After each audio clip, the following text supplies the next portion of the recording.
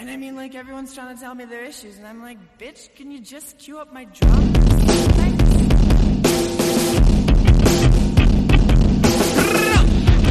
Welcome to Rebel Girls Book Club. I'm Harmony. And I'm Maggie. And we're here to take an intersectional, feminist approach to books from all over the spectrum. Bestsellers, we've got you covered. That one book from English class you hated while you read, but you can't forget, we've got that too. Comic books, nonfiction, it's all right here. So grab your tea, grab your blanket, and let's get rebellious about your favorite new reads.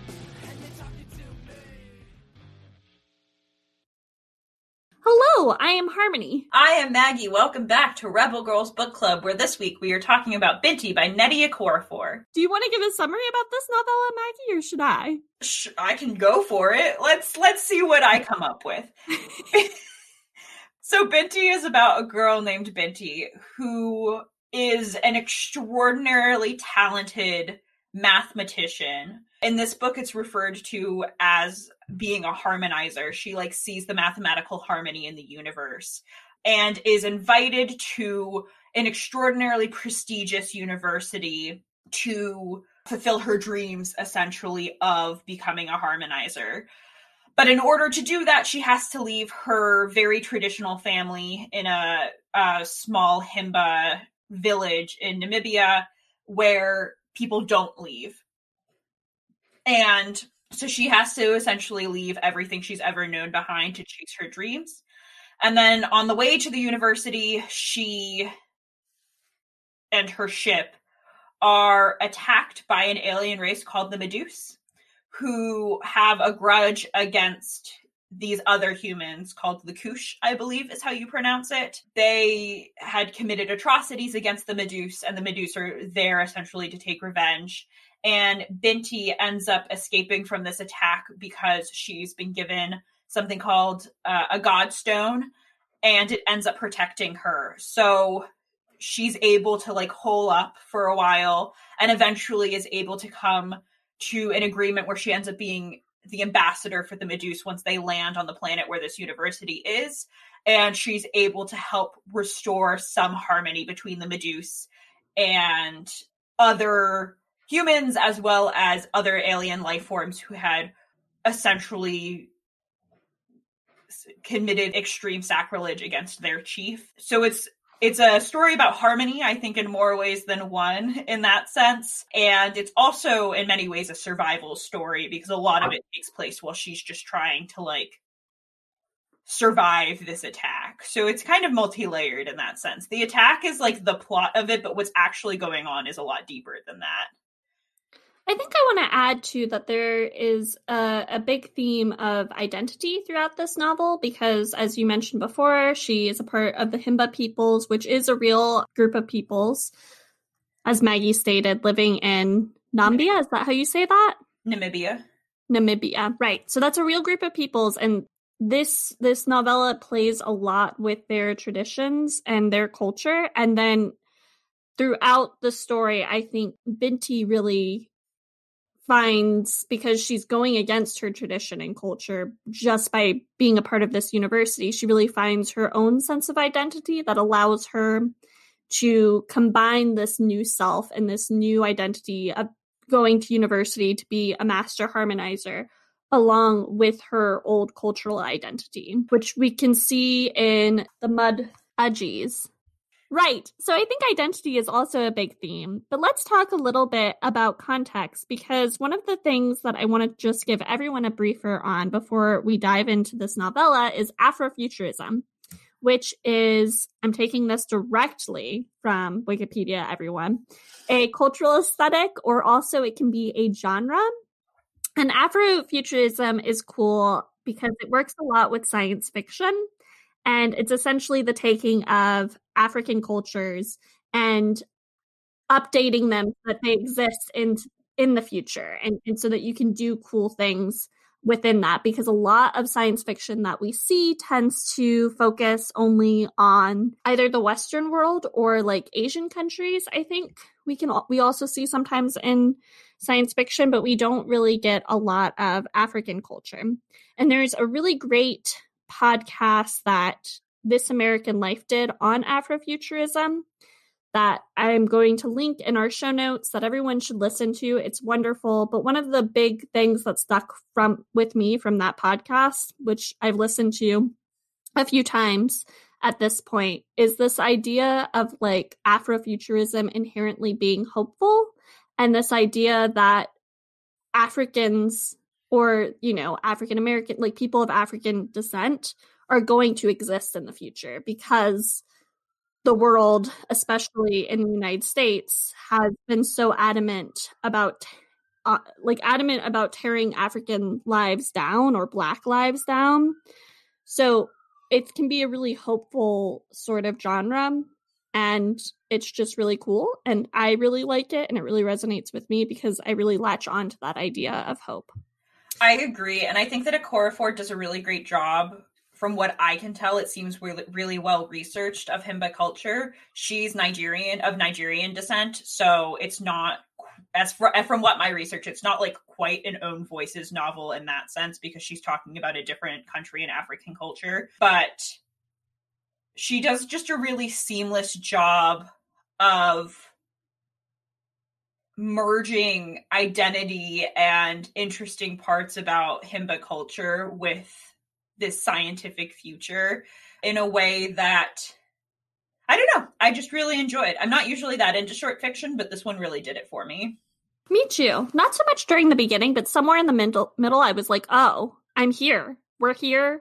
I'm here for the long haul. What were some of the other themes that you noticed in this, Maggie? Because I have like 2, but you have a few more.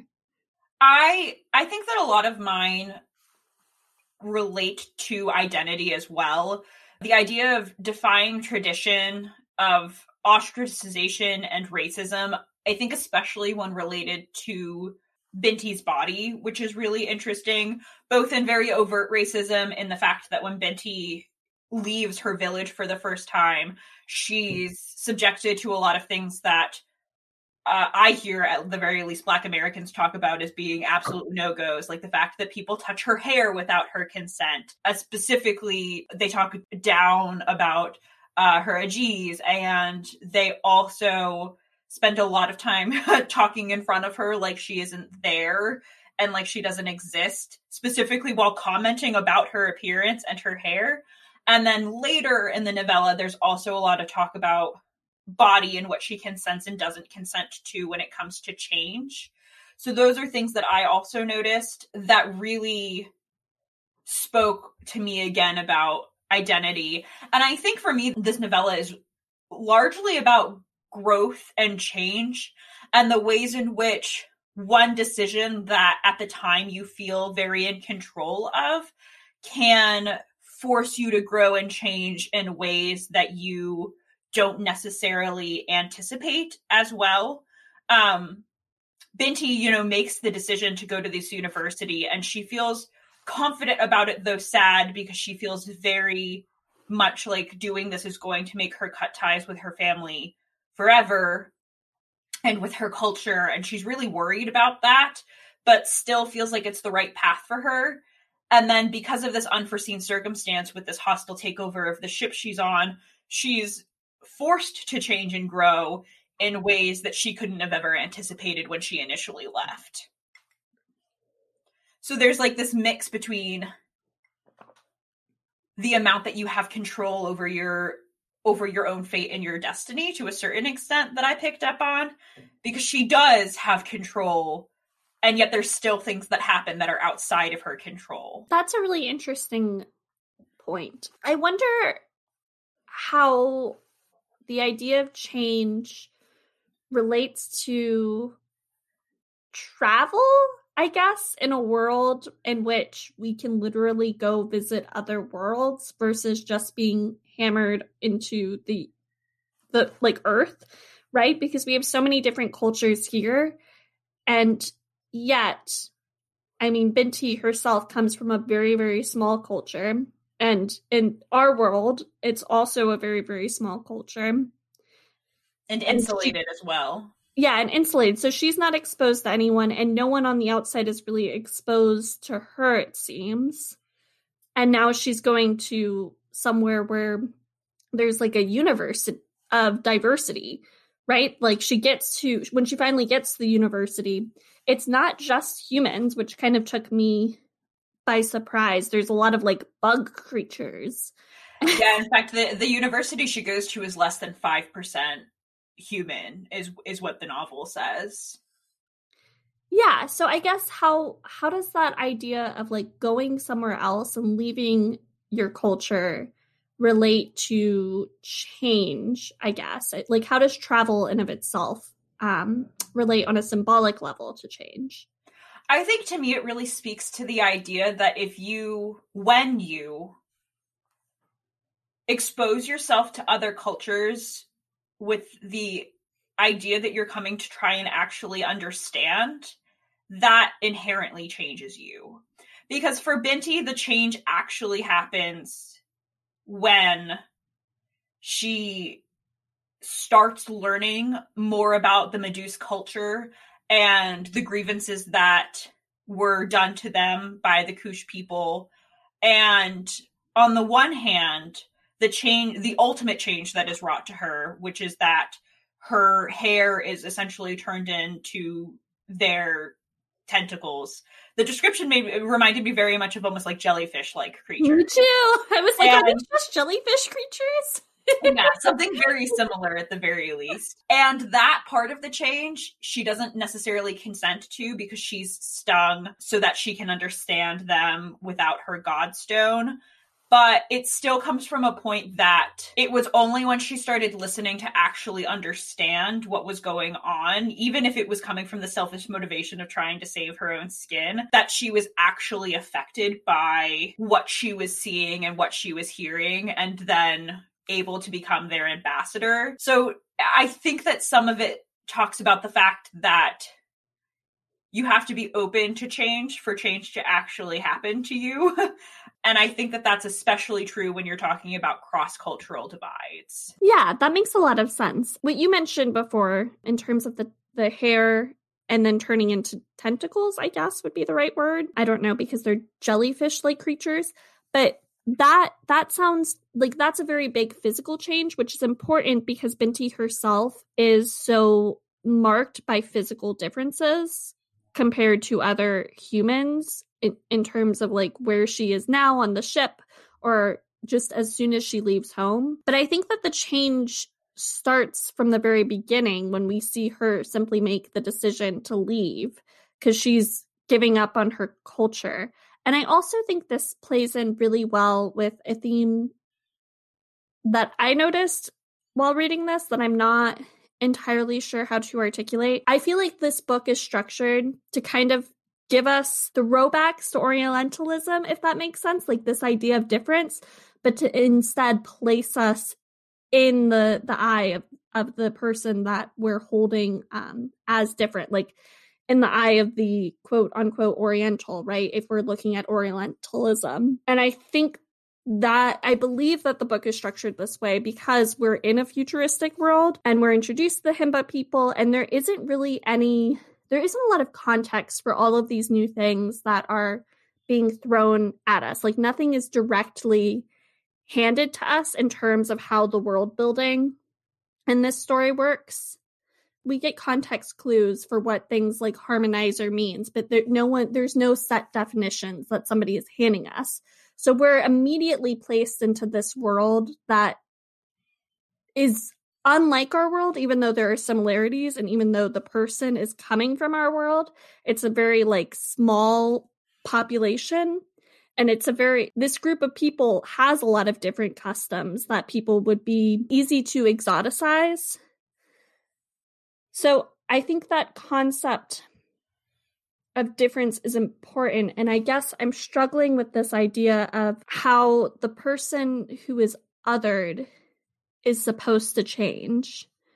Because that's kind of what happens. Binti is the other, and we're in her mind from the get-go. But then she does end up changing, but she doesn't end up losing her old identity completely. I think that there's a lot of interesting things that you just said there that are difficult to wrestle with, because the fact that the hair changes is really important. Binti is very, very proud of her hair. Her hair is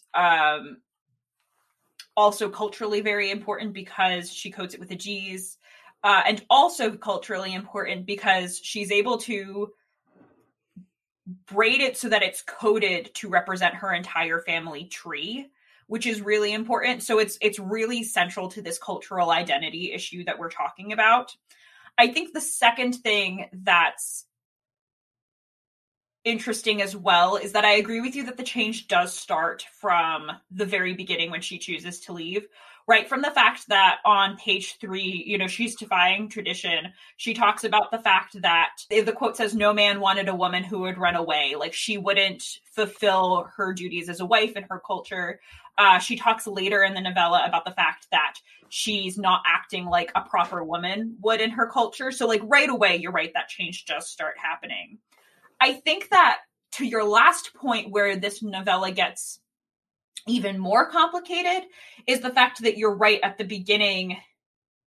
Binti is the ostracized one and is kind of the odd one out. But very quickly when she gets on the ship, she really discovers that her and the other humans there don't have as many differences as they initially think. She makes fast friends, good friends, really quickly with many of the other girls. She's got a crush on this boy. They all have a very similar method of thinking about the world, which is called treeing, which has to do with this mathematical harmonizing scenario. So on the one hand, she is being othered, but then on the other hand, she's assimilated and assimilating and finding commonalities more than differences with her fellow humans really, really quickly, and then is othered again when she's the only human left versus these aliens. So, like, there's so much, I think when it comes to change and othering in that sense, there's a lot to unpack, because on the one hand, the book sort of suggests that, like, humans have more in common than we give ourselves credit for, but also complicates that notion deeply because cultural identities are differences. They just can be positive differences. And she has the most, you know, adversity with the Medusa, but even then finds that, like, there are commonalities there. So I agree with you that I don't know what to make of it, but I think it's because it's very wonderfully complicated. I think one of the interesting parts of this book, based off of what you just said, is this idea that she transcends all of these differences through shared values and through ideas. And even when they get to the university, which the book, I don't think we've talked about this yet, but the Medusa King, I don't know, did you bring this up in your summary? The Medusa Chief. The Medusa Chief's stinger is held at a museum at the university, and it was stolen from him. And that's a big theme throughout the book that I'm sure Maggie has a ton of opinions on because I work in museums. Yeah. But to that point, like, the book itself doesn't let the university off the hook, but it ends up resolving itself very neatly, I feel, in a way that I can't see actually happening in our current structure or society. And I feel as though it's expected that it will be resolved, that this stinger will be given back to the chief because the university is full of learned people. And they're supposed to value things like learning and integrity. And, you know, stealing is not integrity. So, I don't know. Do you feel that way? That this idea that, like, the book is pushing for ideas to be our unifier? I feel really conflicted about this, honestly. Because on the one hand, I also expected things to be wrapped up neatly, but the book did explicitly say that when Binti is able to sort of broker this peace, that she's done the impossible. Like, multiple people say this to her, that she's, you know, ended essentially this war and this animosity and all of these things. I think that there is, to a certain extent, some implication that, like, it is about being learned, but I think it's also about listening with empathy to a certain extent as well. Like, she's able to explain it to say, like, you took this most sacred body part, essentially, from this chief. It was desecration. Like, that's objectively fucked up, and people are, and the university board, from what I could tell, all of these professors are able to take that and be like, they argue about it. There are clearly people that don't agree. There are people that do agree, but they come to the same conclusion. So I feel like I don't necessarily know what the book is trying to say, because on the one hand, it says so explicitly that she's done the impossible. But on the other hand, I feel like, especially given what you were talking about with Afrofuturism and hope, like, this is a very hopeful novel that, like, if you listen with empathy, if you listen to understand other people's struggles, then we can stop violence and we can start negotiating peacefully and we can understand everyone's struggles. Because ultimately, that's what ends up happening when Binti stops fighting the Meduse and threatening them, and they, stop doing the same to her.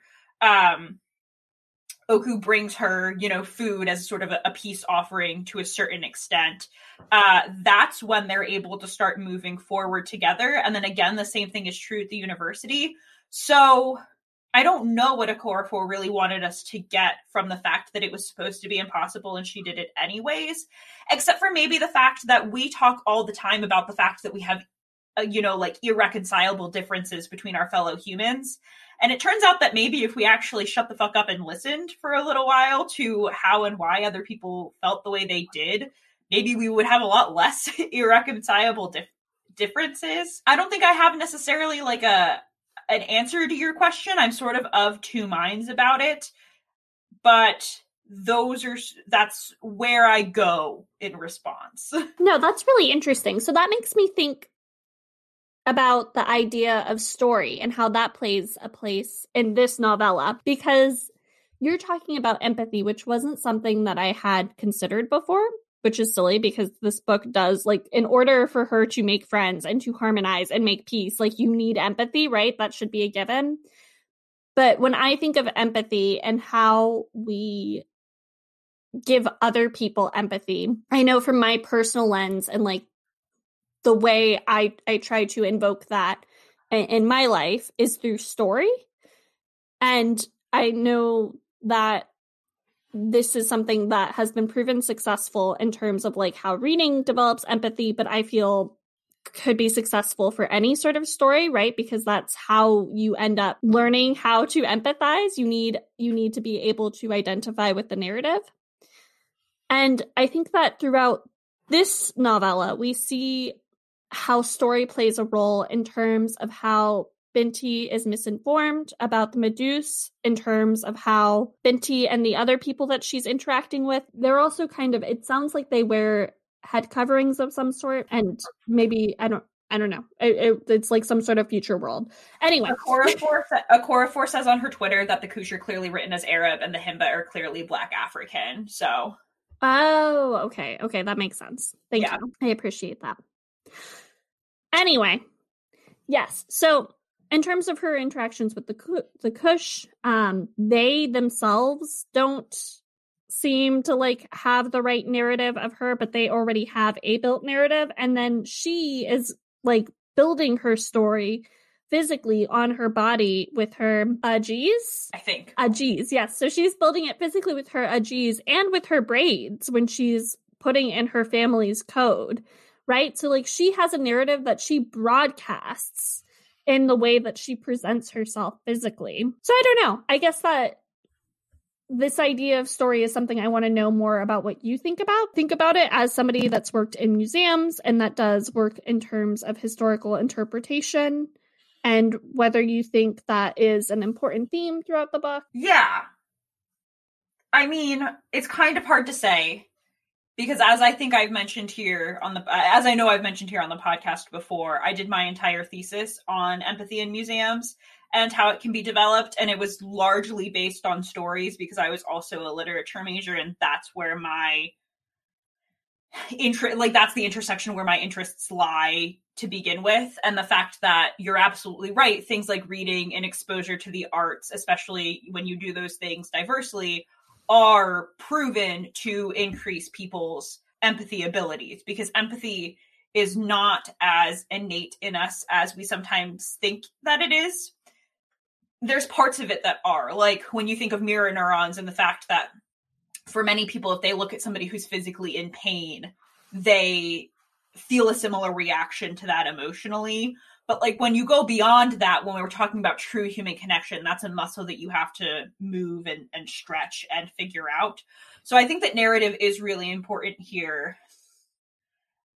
I don't think I have firm answers for how it plays into the story, because on the one hand, like, we're reading a story that's, to me, very clearly about empathy.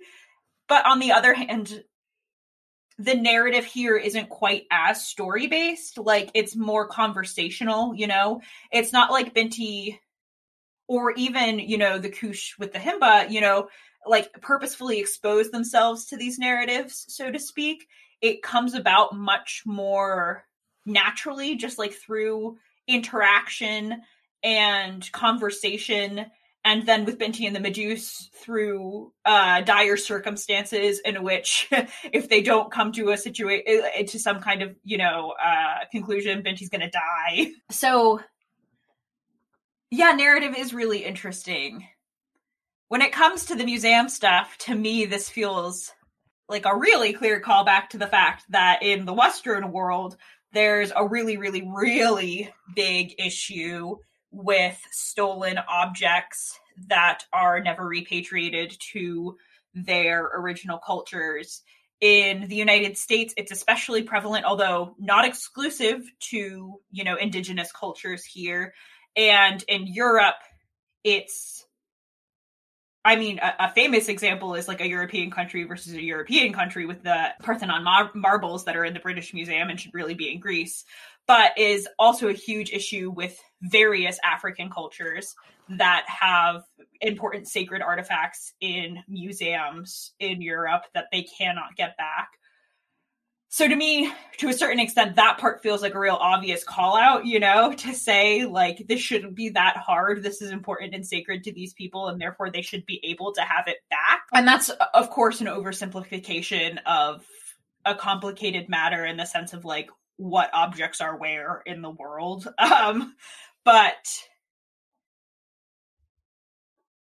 yeah, I don't know. To me, it just all comes back to the fact that, like, you just have to listen to other people and then also treat them like they're people. And the fact that people want to have the things that are culturally important to them and cultural identifiers isn't novel, you know?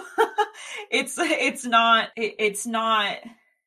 shouldn't be so hard, which is interesting to me as well, because then at the same time, I feel like the novel also pushes back against that with the fact that Binti ends up being, like, having so many of her cultural identifiers removed from her. But I think that ultimately, you know, the Ajiz is really what's most important to her. Like, she's able to deal with the new hair situation, but it's really the fact that she's worried that she won't be able to create new Ajiz on this planet, and the fact that she runs out of it, that, like, most deeply shakes her and most deeply makes her feel like she's never going to be able to be connected to her culture and her identity again. So, like, on the one hand, she's forced to lose so many cultural identifiers, but then on the other hand, she's able to create new versions of of the most important cultural identifier, no matter where she is in the world. So that was, like, a really nonsensical answer to that question. But those are kind of the jumble of thoughts that I have. That's okay. I'm not feeling completely sensical either right now. But I understand what you're saying. When you were talking about, I'm glad that you brought up the fact that we're talking about people wanting to have their cultural identifiers, right? And then I'm happy that you brought up the fact that the Meduse did end up changing Binti without her consent. And I want to just read that passage really quickly when she finds out that she's been changed. And so I'm going to start from the chief, who is explaining the choice. And you needed to prove to them that you were truly our ambassador, not prisoner, the chief said. It paused. I will return to the ship. We will make our decisions about Oku. It turned to leave and then turned back. Binti, you will forever hold the highest honor among the Meduse. My destiny is stronger for leading me to you. Then it left. I stood there, in my strange body. If I hadn't been deep in meditation, I would have screamed and screamed. I was so far from home. That passage is important to me because I think that it shows us two things, right? It shows us that what Binti has done, Binti being changed, has been done for a greater cause. It is a high honor. It is something that allows her to unite these two peoples, right? And to avoid war. And it has allowed her to right a wrong that was done not necessarily by her people, but also kind of her people because she is a human.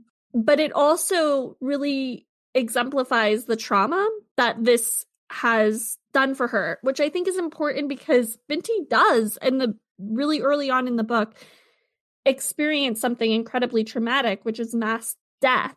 Like, she witnesses that. And we talk about that a little bit, but because there's so much happening in this tiny little novella, we don't get to stop and take any time with the trauma that's caused. But this passage for me exemplifies it really well. And I don't know what to make of it. This idea that, like, yes, this is a good thing, but it's not something she consented to. And it's causing her extreme distress. Even if she now learns how to live with it and becomes a better and stronger person because of it, she has been caused this great distress, and you can't take that away. Yeah. This is so fucking obvious, but you just saying that really hammered it home to me that the Medusa almost commit the crime to her that she's trying to rectify having been done to them. Yeah. And I guess intent here maybe is important. Not that I would sanction anyone experiencing something to their body that they don't consent to, but I do think that the reason why it's included, right, and the reason why the Medusa don't come out of this novella looking like evil creatures for having done this is because their intent has, a good purpose versus, like, the stealing of somebody's stinger, right? You're, like, de-weaponizing a person or a creature. So I don't know what to make of it. I think that when it comes to the intent thing, it's not even necessarily that for me so much as it is that the intent was so that she could understand them without the Godstone, but also because she had to look like she was genuinely their ambassador. Like, there was a lot of things happening there. But I think that conversely, what makes what happens with the museum situation feel so different and so evil is because it was just there essentially as a unique artifact that they could learn from. So it reminds me back again to, like, othering in the extreme, right? Like, this is a specimen that's not part of a body that we get to just take apart and try and understand outside of context, outside of culture. And to a certain extent, I think that's ultimately what happens to Binti too, but it doesn't have necessarily that, like, clinical lack of context, lack of humanity that's ascribed to it in the same way to me that it feels like the Chief Stinger does, if that makes sense. And I think something else that goes along with that passage that's really important to note too is, in my book at least, Harmony and I have different editions of this. Right after that passage Harmony just reads, it says, "It was said that a human tribal female from a distant blue planet saved the university from Medusa terrorists by sacrificing her blood and using her unique gift of mathematical harmony and ancestral magic. Tribal. That's what they called the humans from ethnic groups too remote and uncivilized to regularly send students to attend Uzma Uni." Which I feel like gets at almost everything that's happening here by continuing to call the Medusa terrorists, which they are, but, like, then we see a different side of what they're, like, looking for. And also the fact that as much as Binti was able to connect with the people, her peers on the ship, she's still viewed as other when she gets to the university, probably even more so for the fact that she has tentacle hair now. And the fact that at the university just because they made the decision to allow Okwoo to attend and also to hail Binti as a hero doesn't fix all of the other injustices and microaggressions as well. I feel like that's all tied into the conversation that we were having somehow. No, I think that is okay. So we were talking a little bit about how intent could matter, but I think that this ties in, for me, what you're talking about, this idea that like these injustices still occur with this contrast that we see where this guy thinks that the chief thinks that he's giving this great honor to Binti, and Binti is viewing it as body horror, essentially. And I think that dichotomy still plays out throughout the ending of this novel. Like, we had this, it seemed kind of neat, right? It seemed unrealistic to what would happen in the real world, which is this museum giving back this thing that they had stolen. But we're still dealing with all of these other things and all of this other oppression that hasn't been rewritten. And I think, too, as you were talking, I noticed from what you were saying, essentially, that this scene is important in part because change isn't always consensual. And that feels weird to say because I think that in the narrative of the book, like what happened to Binti should have been consensual. And I'm mad for her that it wasn't. But I think that it's important because all of these factors have changed her. And that's kind of how the real world works. Sometimes we don't have control of our environment. And she is a better person who knows more, who understands how to empathize more from all of this experience. But the world at large, even though she was able to right one wrong, is still kind of the same. And I think that's pretty realistic. I agree. I think that as much as the ending ties up neat, there is also a part of me that feels like a big university, a big museum like that, it's much easier to take the way that looks good optically by accepting a new student and giving back a prized artifact, repatriating a prized artifact, than it is to do the actual work to make that deep systemic change. And this is a trilogy with another book sort of attached to it, which I'm planning on reading all of them. And I'm interested to see if we see the rest of that. This is a trilogy? Oh, yeah. That's why we have different editions, because I have all 4 books in mine. Did you read all 4 books? No, only the first one for this, but I'm going to. But I think the second thing is what I was trying to get at the beginning, which is that change. Binti feels in control of the growth and the change that she's doing at the beginning of the novel and feels like she understands the risks. And this novel, to a certain extent, does emphasize the fact that in the real world, sometimes life does just come at you fast. And shit happens that you wish didn't. Sometimes, like for Binti, it's extraordinarily traumatic, and it takes a long time how to learn to move on from that. But we don't always have control over what changes us and what forces us to grow. Yeah. And I think, too, on a hopeful note, like you were mentioning before with the Ajis, is that she is able to, like, even though she ends up running out from the Ajis she made from Earth, she's able to make new Ajis on this home planet. And she thinks that it won't be healing because one of the important things about the Ajis is that it is medicinal to the Meduse. And that's one of the things that allows her to link with Meduse and form this alliance.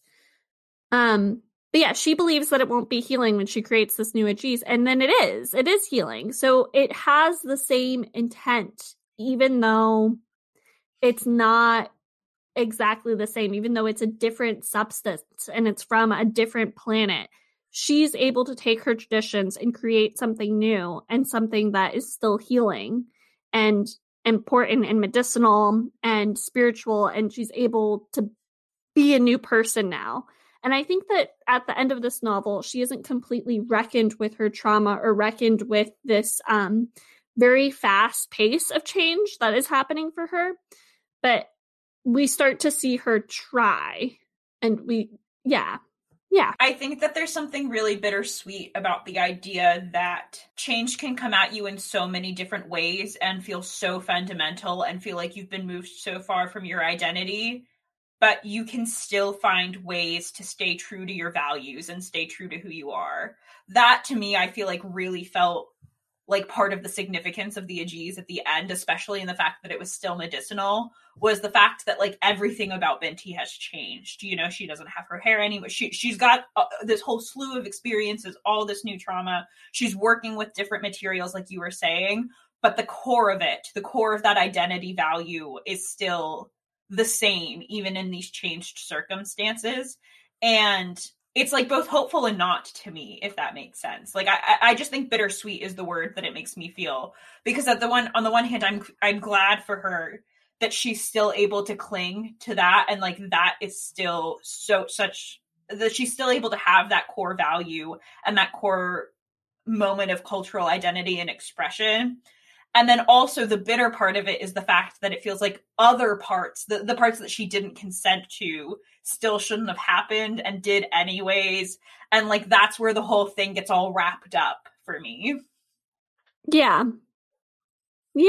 I think that's everything I think I have to say. I think that you articulated that really well. It's just kind of, it is bittersweet at the end, which I think is realistic. Yeah. I think so too, which I was impressed by because, you know, this is a very short novella where you're really just thrown into the world, and it really gives you a lot of layers to think about as you unpick them all. I think there's nothing, Okorafor is really good because there's not like a wasted word or a wasted sentence in this story. I think it's all very much designed to look one way on the surface, and then the more you think about it, the more it's like, oh wait, but what if it's also saying this, and what if it's also saying this? I like it. She's Hemingway in that way, except I bet that she doesn't beat her wives. Yeah, I would be willing to bet that too. Do you want to wrap up, or is there anything else that you want to talk about in terms of this novella? Yeah, you know, I think I'm good. There was one or two other things that I had initially thought about, but I don't think it really fits in with the rest of our conversation and feels very peripheral now. So I'm good. Do we think that this is a feminist book? I think yes. Even though the only woman we really know is Binti, it's mostly from her perspective. But I think that when we're talking about feminism, right, we're here to try and make a more equitable world. And I think this book talks a lot about that. But I also think that skills like empathy are often feminized, and that's not necessarily the best thing in the world, but I think that using empathy as a central skill to deal with conflict is kind of inherently feminist because of the world we live in and because the world is patriarchal, and skills like empathy are feminized and therefore deemed less worthy. So yes, I think in that way it is most certainly feminist. I agree. I feel like it's a novel about a young woman wrestling with her identity, and that's inherently feminist. And I think that while this novel doesn't have a ton to do with gender, it does in subtle ways comment on it. I think it goes even farther than just the empathy thing. You know, it's also a novel where it's not strange for a woman to be good at math. You know, like this woman is an extraordinary mathematician, which is small, but is still one of the things that is so beaten into girls that like you're not going to be good at math and science because you're a girl. And also in the few moments that we see where Binti is interacting with other humans, there is a lot of female solidarity. The friend group she makes at the very beginning is all girls, and they really are able to like bond together very quickly, even though we don't see it for very long. And at the very, very end, she does end up calling home, and her mother is the first person to pick up, which I think also like leans feminist to me. So I agree with you that this is a feminist story, even though it doesn't necessarily comment a ton explicitly on gender roles and dynamics. Yeah. Yeah, I agree. What you reading? What am I reading? I just started reading Witches in a Crumbling Empire, which is a book of poetry about the end of the world, essentially. And witchcraft. And I'm also reading something Danny Brown. Is it Get a Clue, Danny Brown? Oh, isn't it Take a Hint, Danny Brown? Yes, Take a Hint, Danny Brown is. I'm also reading that. And I've been audiobooking Frankenstein. I'm not very far along. And I'm also reading Children of Blood and Bone. Wow, you got a lot going on there. Yeah. I'm reading Children of Blood and Bone by Tomi Adeyemi. And probably right after this, we'll probably continue in the rest of the Binti trilogy because I'm into it and now I want to know what's happening. I'm jealous. I didn't know there were other books. I don't think I remembered when we were planning this season. Okay. Maybe next season we can circle back. I bought the wrong edition. Do we have homework this week? Okay. My homework. My homework is to be more receptive to change and I think that I'm a pretty forward-thinking person and that I'm always looking for like what comes next. But I have a lot of trouble like staying in the present. And I think that the looking forward to what comes next can be very change driven and can be like mindful of change. But I also want to, guys, the world is hard right now. And it's like, it's hitting me right now. You know, I guess that's just what happens these days. Like you have some okay days and then you have like, oh fuck, this is the world we live in days. And I'm having the oh fuck days. So I think that like, I want to just let myself feel that oh fuckness and really sit with it for a while and be receptive to how it changes me. And I think that I can maybe harness more change and growth if I'm able to just like sit there and be present with it. Yeah, that's my homework. Yeah, I have kind of similar homework this week. For context, because this episode comes out in a couple of weeks, we're currently a week out from the new presidential inauguration. And I think that my homework is also a little bit more selfish than it usually is, in the fact that like I kind of just want to get through the next week without having a mental breakdown about the stress and anxiety leading up to that event. But also, I think especially prioritizing checking in and doing my best to take care of the people of color in my life, because as much as I'm fucking stressed about this, I only have, you know, a partial clue of how it feels to have white supremacists, you know, storm the Capitol and threaten to do it for days on end in all 50 states. So as much as I usually try and make homework kind of big, I think it's going to be closer to home for me this week, and just trying to take care of myself and my friends and my family, especially those who are even more personally affected by what's going on right now than I am. Agreed. I think partially it's also the place I can make the most impact, you know? Big work and big change is super possible, but it takes a really long time, and I know that I can have impact for the people that I care about. Wait, can you just go back? You were talking about big change, and then you cut off and got all robot-y. Oh, I was just saying that big change and big impact is really possible, and I think that Harmony and I have been prioritizing that a lot, especially in our homework for the past couple of years. But right now, I think personally I can just like make the most change and the most impact in my inner circle, you know, and just like taking care of the people that I really care about at this specific juncture. I understand. I got most of that. I got enough of that where if your audio ends up being as bad as it is on my end, I can smush it together and make it make sense. Do you know what we're reading next week? I don't have the document up. I think you're asking what we're reading, so I'm gonna find out real quick. Let's see. Season 2 overview.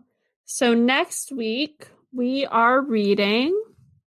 Where are we?